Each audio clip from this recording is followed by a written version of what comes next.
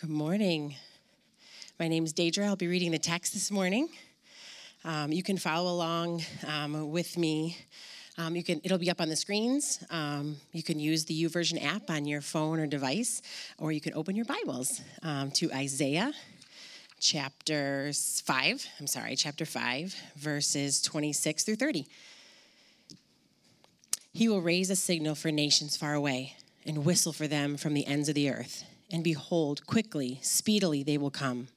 None is weary, none stumbles, none slumbers or sleeps. Not a waistband is loose, not a sandal strap broken.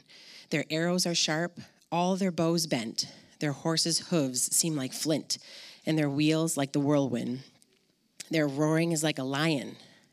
Like young lions they roar. They growl and seize their prey. They carry it off, and none can rescue. They will growl over it on that day, like the growling of the sea. And if one looks to the land, behold, darkness and distress, and the light is darkened by its clouds. Thanks, Deidre. So this morning we're continuing in our series, Tried in Truth. And this morning the message is entitled Upheld.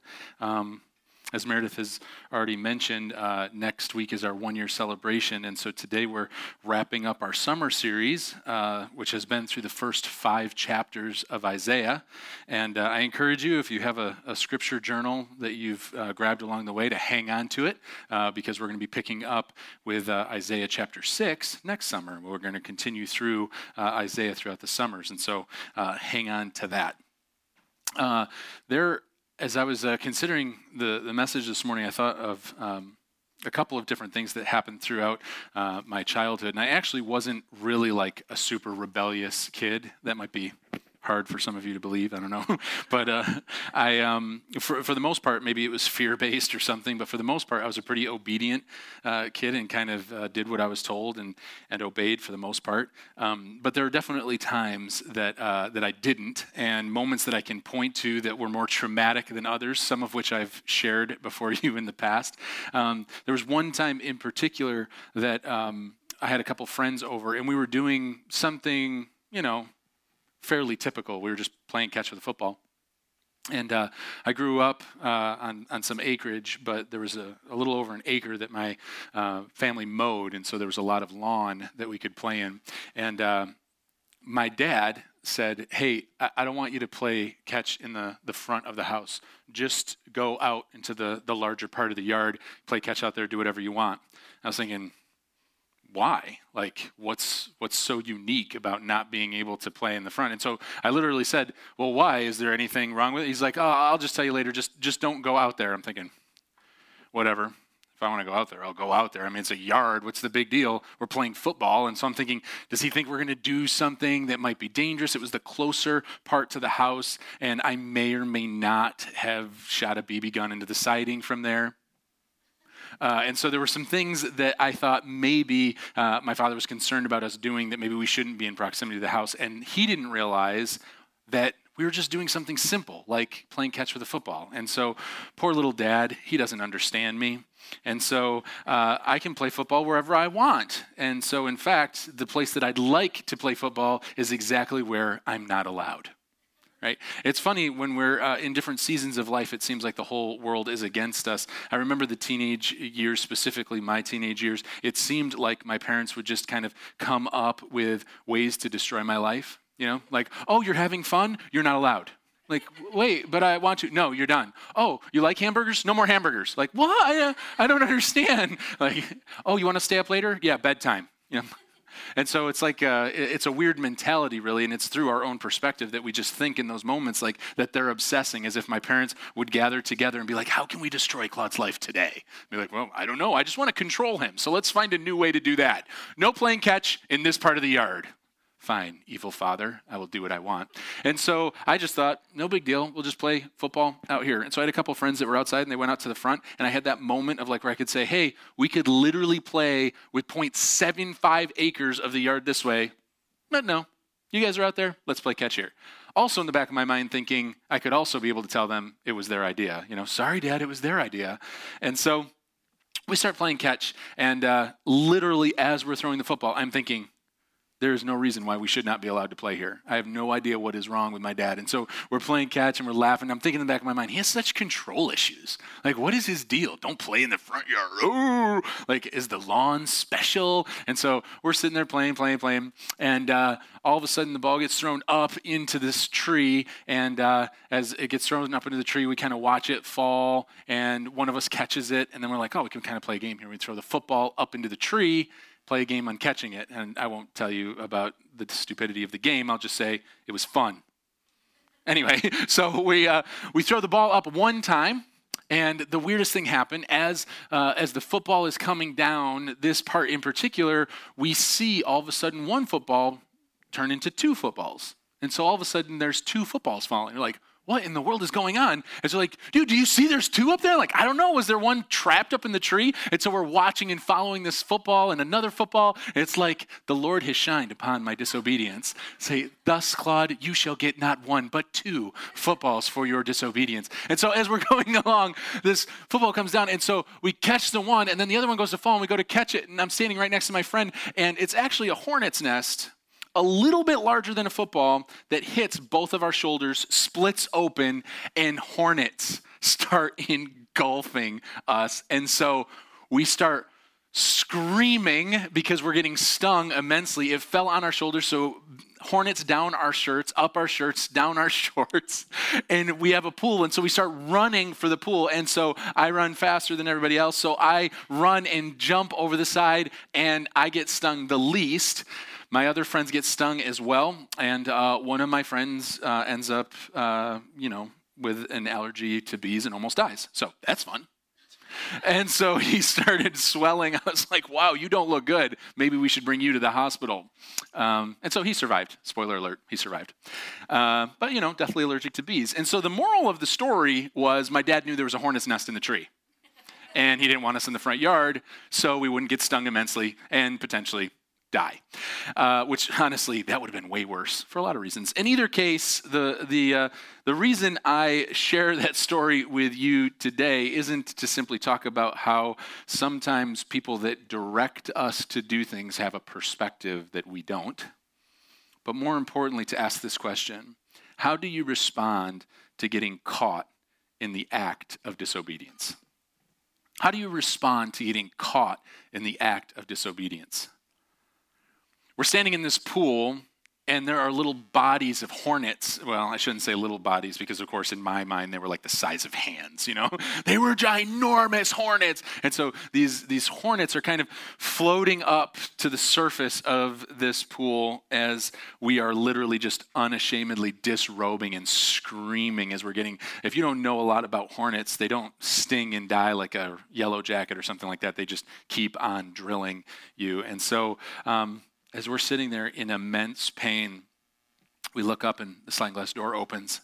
My dad walks out and he's looking at us as we're literally just throwing clothes off. And my shortest friend hit the pool twice before he could get enough of his body up over the side and roll in. And so he has by far the most amount of bee stings on him. And my dad goes, "Huh, so you guys played in the front yard?"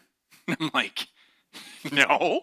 Oh, you meant don't play in that part of the front yard. See, I didn't understand, and they were there and they wanted to." And he's like, "Well, that's fine. I mean, you're dealing with it, right?" And of course, we're screaming in pain. Some of us taking it better than others. Eric may or may not have been there. But in either case, our friend is literally writhing in pain, and my dad looks at him and he goes, "He's swelling up pretty good there."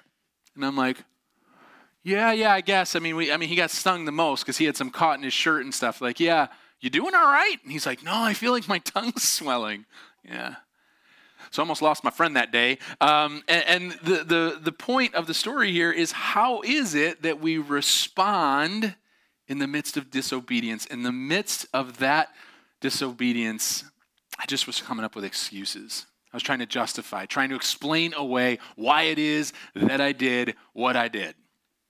So how do you respond when you're caught in the act of disobedience? You see, the issue isn't if you'll disobey. as humans, whether you're Christian or not, and I realize that the room is filled with a lot of different people, ranging all the way from committed Christ follower to complete skeptic of whether or not there is a God, and everyone in between. Regardless of where you are in your spiritual journey, if you have blood pumping through your veins this morning, you will disobey. We all disobey. The issue is not whether or not we'll disobey, it's how we'll respond when we disobey. When we disobey. There's really only two root answers to this question, two root responses of how it is that we'll respond in the midst of disobedience.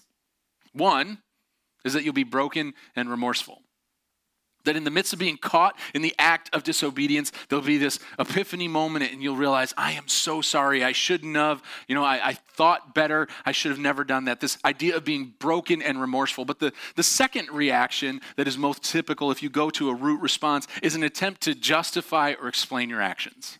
When caught in the act of disobedience, you try to justify. If you have kids, this alone could be sheer entertainment, right? You could pop popcorn and just listen to the excuses. No, I didn't, because the bird and the dog and the trees, and you're like, yeah, that's ridiculous, Just excuses, justifying, explaining actions.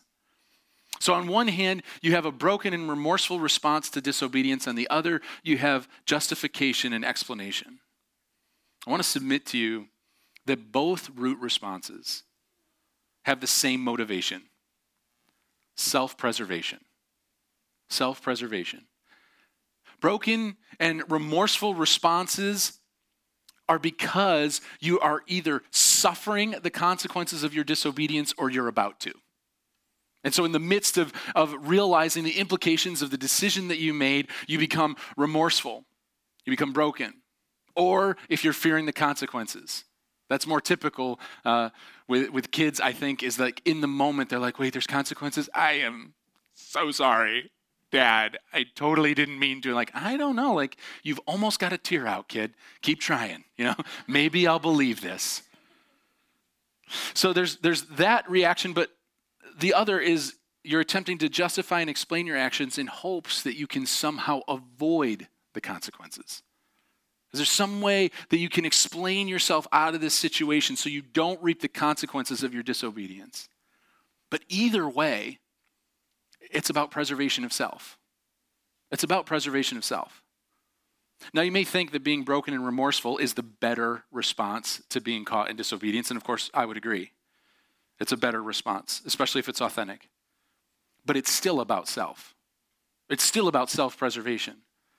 Remember, I'm talking about being caught in the act of disobedience. I'm not talking about before the act of disobedience. I'm talking about you've already made the decision to do what it is you want to do, even though you've been told not to. And this illustration, although I shared an illustration that was rather humorous about my father, the fact is you can go through an example of an illustration with a boss.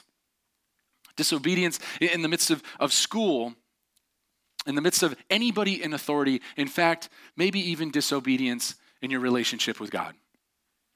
That you get to a place where you say, you know what, God, I don't think you know better about this than I do. I don't know if you're just some angry God up in heaven trying to control me, but I know more about this situation. Trust me, I got this. I got this. So just to recap, we all disobey. And all of our responses to that disobedience is to preserve ourselves. To preserve ourselves, what we want. So, we're all sinners, only concerned about ourselves. We, like Israel, deserve the wrath of God. What a cheerful way to wrap up this series, right? Let's talk about some wrath. How fun. And the text that Deidre read this morning, as we dig into this text, I know that we're about ready to conclude the series and excited about our one-year celebration and all the things that next week is going to hold. And so it seems a little depressing to kind of wrap things up on a text that seems like, wow, so God's just saying Israel's going to be destroyed for all the things they've done. But what you and I need to understand is that in the same way Israel had to realize the depth of their sin and the brokenness in chapters 1 through 5 that we've covered this summer, before Isaiah could then talk about God's grace in chapters 6 through 66 for the rest of the book. We need to understand the depth of our own brokenness and sin. We don't like to talk about that. It's not a topic that we enjoy. Let's talk about how broken we are. We want to talk about the things we do right. And so you might look at this pericope, this section of thought in the text, and simply see the wrath of God. But there's something much deeper that Isaiah is communicating here. In verse 26, says this, he will raise a signal for nations far away and whistle for them from the ends of the earth. And behold, quickly, speedily they come. God whistles and judgment comes quickly. That's what we learned about the text that was read this morning, that judgment comes as quickly as God directs it. And what we learn here is that God is sovereign. God is sovereign. He's above all. Sometimes culture communicates through the depictions and movies that we watch or shows that we may engage in, and this idea that good and evil are equal, and that they're in some way forces of opposition that are functioning at some even level of good versus evil. But if you believe the Bible to be truth, and I realize that there may be some in the room that don't, but if you believe the Bible to be truth, then you must understand that even Satan is a created being, functioning in rebellion against God. Now, I'm not the type of person that's like, Satan around every corner, although those people super entertain me, right? Be like, well, Satan's got me. He's having his way. I'm like, really? Whole universe, Satan decided to make sure your milk was bad this morning for breakfast. Yeah, woo, he's giving it to me. Yeah, tricky old devil. He's coming just for you, messing you over. So I'm not the type of person that finds every negative moment and somehow attributes it to some hyper-spirituality. But the reality is there is some heavenly reaction. There are spirits and principalities. There is Satan. We know that. But we know that he's a created being functioning in rebellion against God. Now, the reason why I'm focusing on created is because if God is the creator of all and Satan is a created being, then this isn't good versus evil on some equal playing field. God wins. He is the creator. He is above all. He's in charge. God is the Alpha and the Omega, the beginning and the end. He's not equal with Satan. In fact, Satan knows the end of the story. He loses. Spoiler alert. And yet, functioning in rebellion, God's ways are higher than our ways. His perspective, different than our perspective. These are things that may roll off of our tongue if we've had any experience to Christian circles. This idea of like, Alpha and Omega, beginning and the end. Hey, listen, he is a good God all the time. All the time. God is good. And you're like, that thing, if you've ever witnessed that, no? All right. Outstanding. In either case, it's super fun if you have. If not, kind of lost, and that's okay. The fact is, we say all this Christian jargon, but do we really realize that if Satan is a created being living in rebellion against God, and that hell was created as consequences for rebellion against God, that when we choose to be the God of our own lives, that we are in essence living in outright rebellion against God. Do you realize the depth of the consequences of the decisions that we make? That we're really falling on the Satan side of this whole thing, right? Sounds super cheery. Glad you came to church this morning? But it's something that we need to comprehend and understand when we come to grips with the depth of what it is that we deserve. We are created beings wrestling with the decision of whether or not we will live in rebellion against God. That's the reality of it. Will we disobey the direction of the Lord every day, every minute, or will we make a decision every morning to live in submission to what it is that God's directing us to do? Judgment is his. He's above all. And in this text, the consequences of Israel's rebellion is made clear. But we have something to learn about their condition based on the the description of their invaders. In previous weeks, we've learned the reality that God, much like a farmer, has created a perfect environment for the people of Israel to flourish.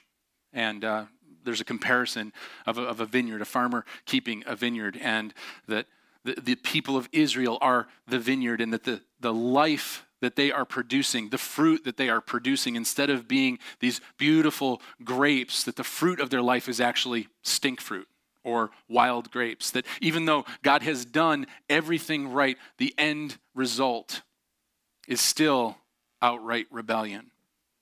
And so what is the descriptors of the invaders that are coming? Verse 29 starts to paint an amazing picture here. It says, their roaring is like a lion. Like young lions that roar, they growl and seize their prey. They carry it off, and none can rescue. So we're learning that the people that live in outright rebellion of God, rebellion to God, rebellion against God. I'm looking at my wife because she's right. So whatever that should be, however you say that in the English language, is that as they're living out their rebellion, they're like prey before a lion. The imagery here is very, very strong. In the original Hebrew, the word for roar actually means a pouncing roar. So it's not just like this roar that frightens you. It's the roar that you hear as a lion is beginning to pounce on its prey before devouring it. So that's some powerful imagery. The word here, young lion, does not mean like a cub, like a little cub, like, rawr. Like, oh, look at him pounce. He's coming for us. Isn't that cute? Oh, I caught him.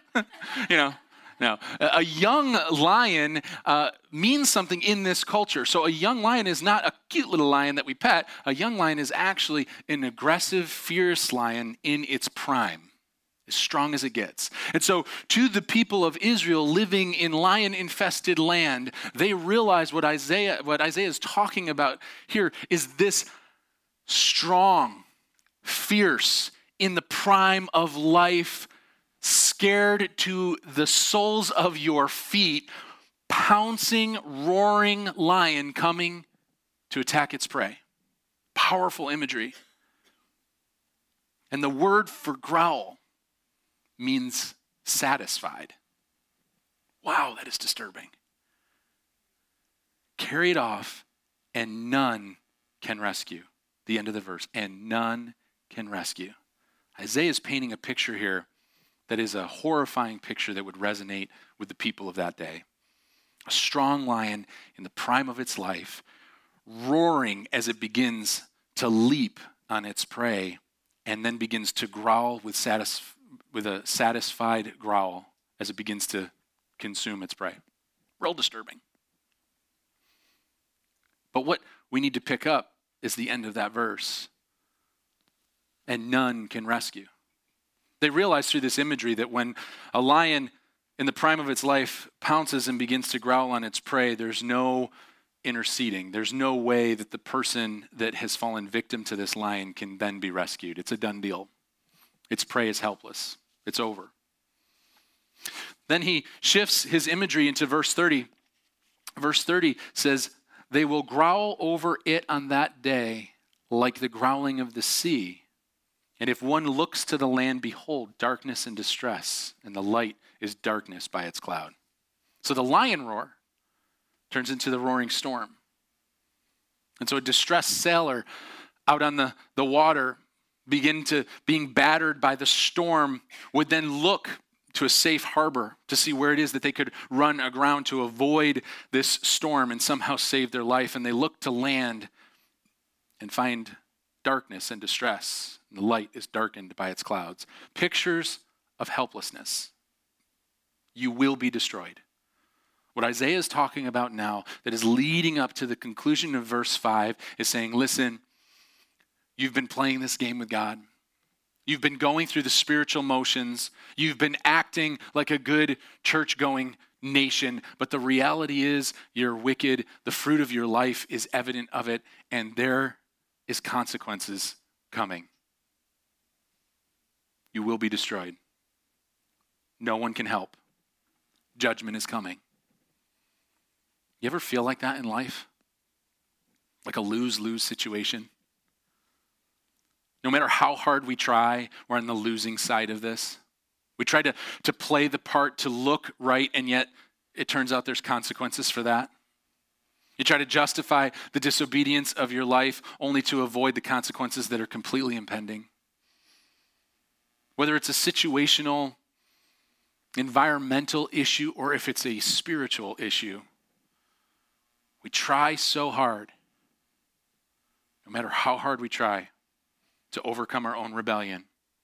We continue to fall victim to the sin or the disobedience of our lives, destined to reap the consequences. This morning, I want to tell you that there's the tried, and then there's the truth. You may feel helpless, and like I said, we're painting a picture of, almost sounds depressing, to this reality that we've come to the end of ourselves. If we all live in disobedience and our motive in responding to the disobedience of our life is wickedness and self-preservation, either by justification or by remorse, then really we're all kind of doomed. But Psalm 121, verses 1 through 2 says this: I lift up my eyes to the hills. Where does my help come from? My help comes from the Lord, who made heaven and earth. The original context of this psalm is that it was sung. It was actually sung by people that were on a pilgrimage to Jerusalem. They sung it to encourage themselves to continue in the journey. Then in the midst of the difficulty of everything that would happen as they would begin their pilgrimage, they would sing this song to remind their hearts and their minds that no matter what difficulty comes, God is on their side, that their help comes from the Lord. Be encouraged on your journey. It's interesting that a nation ultimately reaping the consequences of their own sin and their own broken nature would then at some point sing about how their help comes from the Lord. Listen, we aren't helpless. It's not nearly as depressing as it sounds this morning. It's depressing only to understand the current condition of our hearts and lives. But we aren't helpless because in our disobedience, Jesus lived the sinless life that we can't. And he died the death that we deserve. You see, in God's sovereignty, he satisfied his own wrath. He made himself helpless on a cross so that when you are in the storms, when I am in the storms of the journey of this life, feeling like we might literally be destroyed, that something much stronger than us is devouring us, that no one can help, that we're at the depth of the difficulty of despair that this life can deal out, that we could look up and declare, my help comes from the Lord. My help comes from the Lord. When you try, when I try, we end up helpless. But the truth is, we're upheld. We're upheld because of the person and work of Jesus Christ. You see, disobedience is an act of distrust. Think about that for a second. When we disobey, we're saying, I trust myself on this more than you. That day when I was with my father and he was giving me direction, I was essentially saying, I know better than you. Now, in the end, it played out to where it turns out he knew stuff I didn't. Isn't that interesting? It probably touches too close to home for most of us. If you're in relationship with God, you've been in moments where you're like, God, I know how this plays out. I should do this. Like, you shouldn't do that. It's interesting how we want to position ourselves as the authority and God of our own lives. How we think things should play out. How we clearly know better. As if we are the creator of the heavens and the earth. As if we are the beginning and the end. As if our perspective trumps the perspective of an almighty God. It's absurd. And yet we continue. Every single one of us. Disobedience is an act of distrust. When we disobey, we're saying, I trust myself on this more than you. And trust flows out of relationship. Flows out of relationship. Your capacity to trust someone else is directly connected to the relationship that you have with that person. And so as a teenager, I was just thinking, maybe my dad really is about just making me unhappy. I'm going to do what I want. And maybe you, in a season of your life, in the midst of disobedience or difficulty, what you're really declaring reveals the relationship that you do or don't have with God. Our bent towards disobedience is an indicator of our relationships.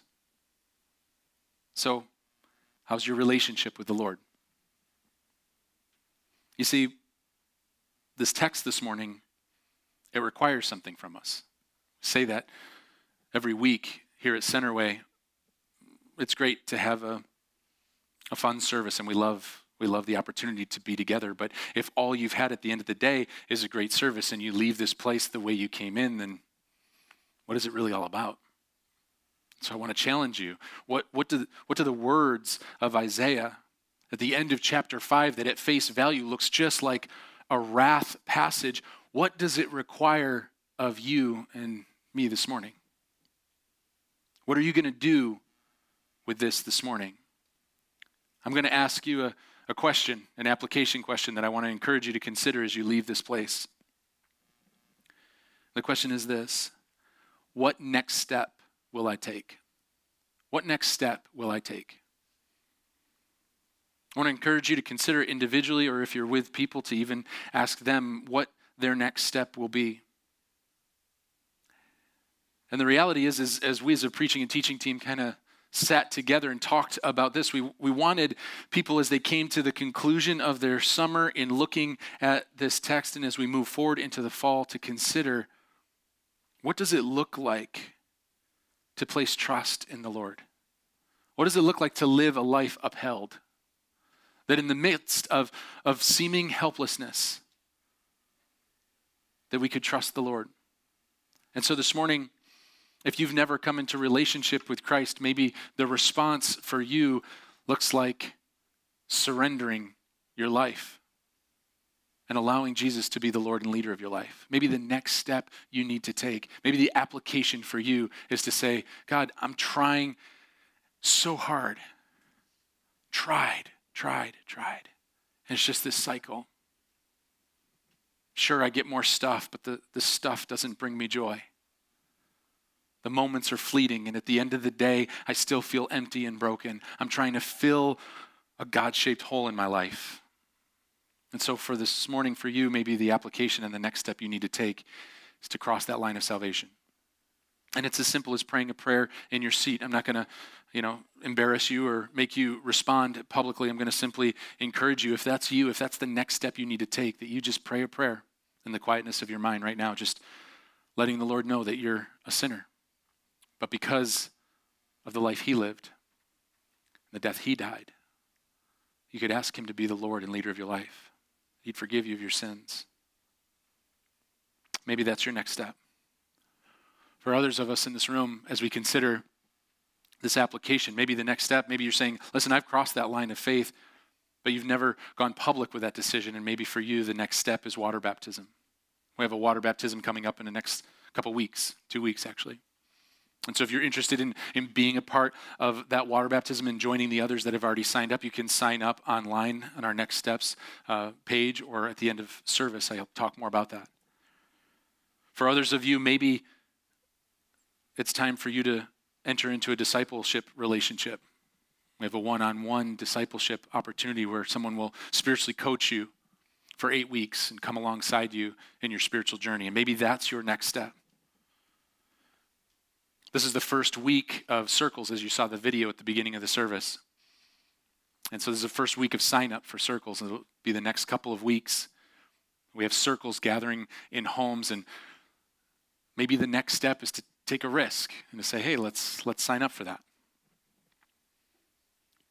Maybe it's to attend a clarity workshop put your hand in the circle and say, hey, I want to be a part of Centerway. I want to move forward with this body. I want to make official my commitment. I want to steward my time, talent, and treasure and lean into all that God has for me. Maybe your next step is to connect with a body of believers that are just living forward.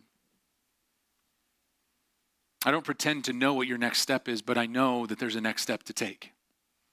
And I know that the text requires something of every single one of us, whether it means that your application is to say, I need to increase my proximity to God, which is a lot of the examples that I gave, or if it means I need to increase my proximity to others that are serving God. You see, we live life in community. And so maybe for you, it looks like coming alongside and committing to a community. Maybe you're sitting there and saying, listen, I'm doing all that. Like, what is my application? Like, I'm crushing it. I'm so awesome. Which, by the way, if you're saying that, you have other issues about self-righteousness we can talk about another week. Just kidding. But maybe if you're sitting there and you're saying, listen, I've been water baptized. I've given my life to the Lord. I'm part of circles. I'm serving. I'm engaged in all these things. What is it that I can be considering? And I want to encourage you to consider this morning that maybe your application is to live more missionally. Does it look like an invitation to someone to say, hey, why don't you come out to church with me? Or why don't you go check out another church? This isn't about building a kingdom here. It's not about Centerway busting at the seams. It's about the idea of people that are far from God finding hope and help in the midst of the darkest moments of their life. And if that means drawing them to another church, then so be it. If it's a Bible-believing church, I'm not talking about building this place. I'm talking about living on mission. And so this morning, I just want to challenge you. What is your application? What does it look like? What is your next step? I want to ask you just to bow your heads, and if you want, you can close your eyes so you're not distracted by the movement of the room. With your head bowed, I want to challenge you to consider some of the next steps that I've mentioned, and maybe one that the Holy Spirit's revealing to you that I didn't mention. Something that you need to consider. We're about to go into a response time. And as we go into this response time, we're going to sing songs and declare the goodness of God. And as we do that, I want you to continue to consider what the next step for you to take looks like. Heavenly Father, we come before you this morning and we surrender to you. We risk trusting you. We admit the disobedience of our own lives, our propensity to lean into that which we think we know. And so, Lord, we surrender our lives to you this morning. We simply declare ourselves available. And so we pray that your presence would remain in this place. Lord, that as we sing songs of response to you, that it would be a sweet sound to your ear. We simply declare ourselves available.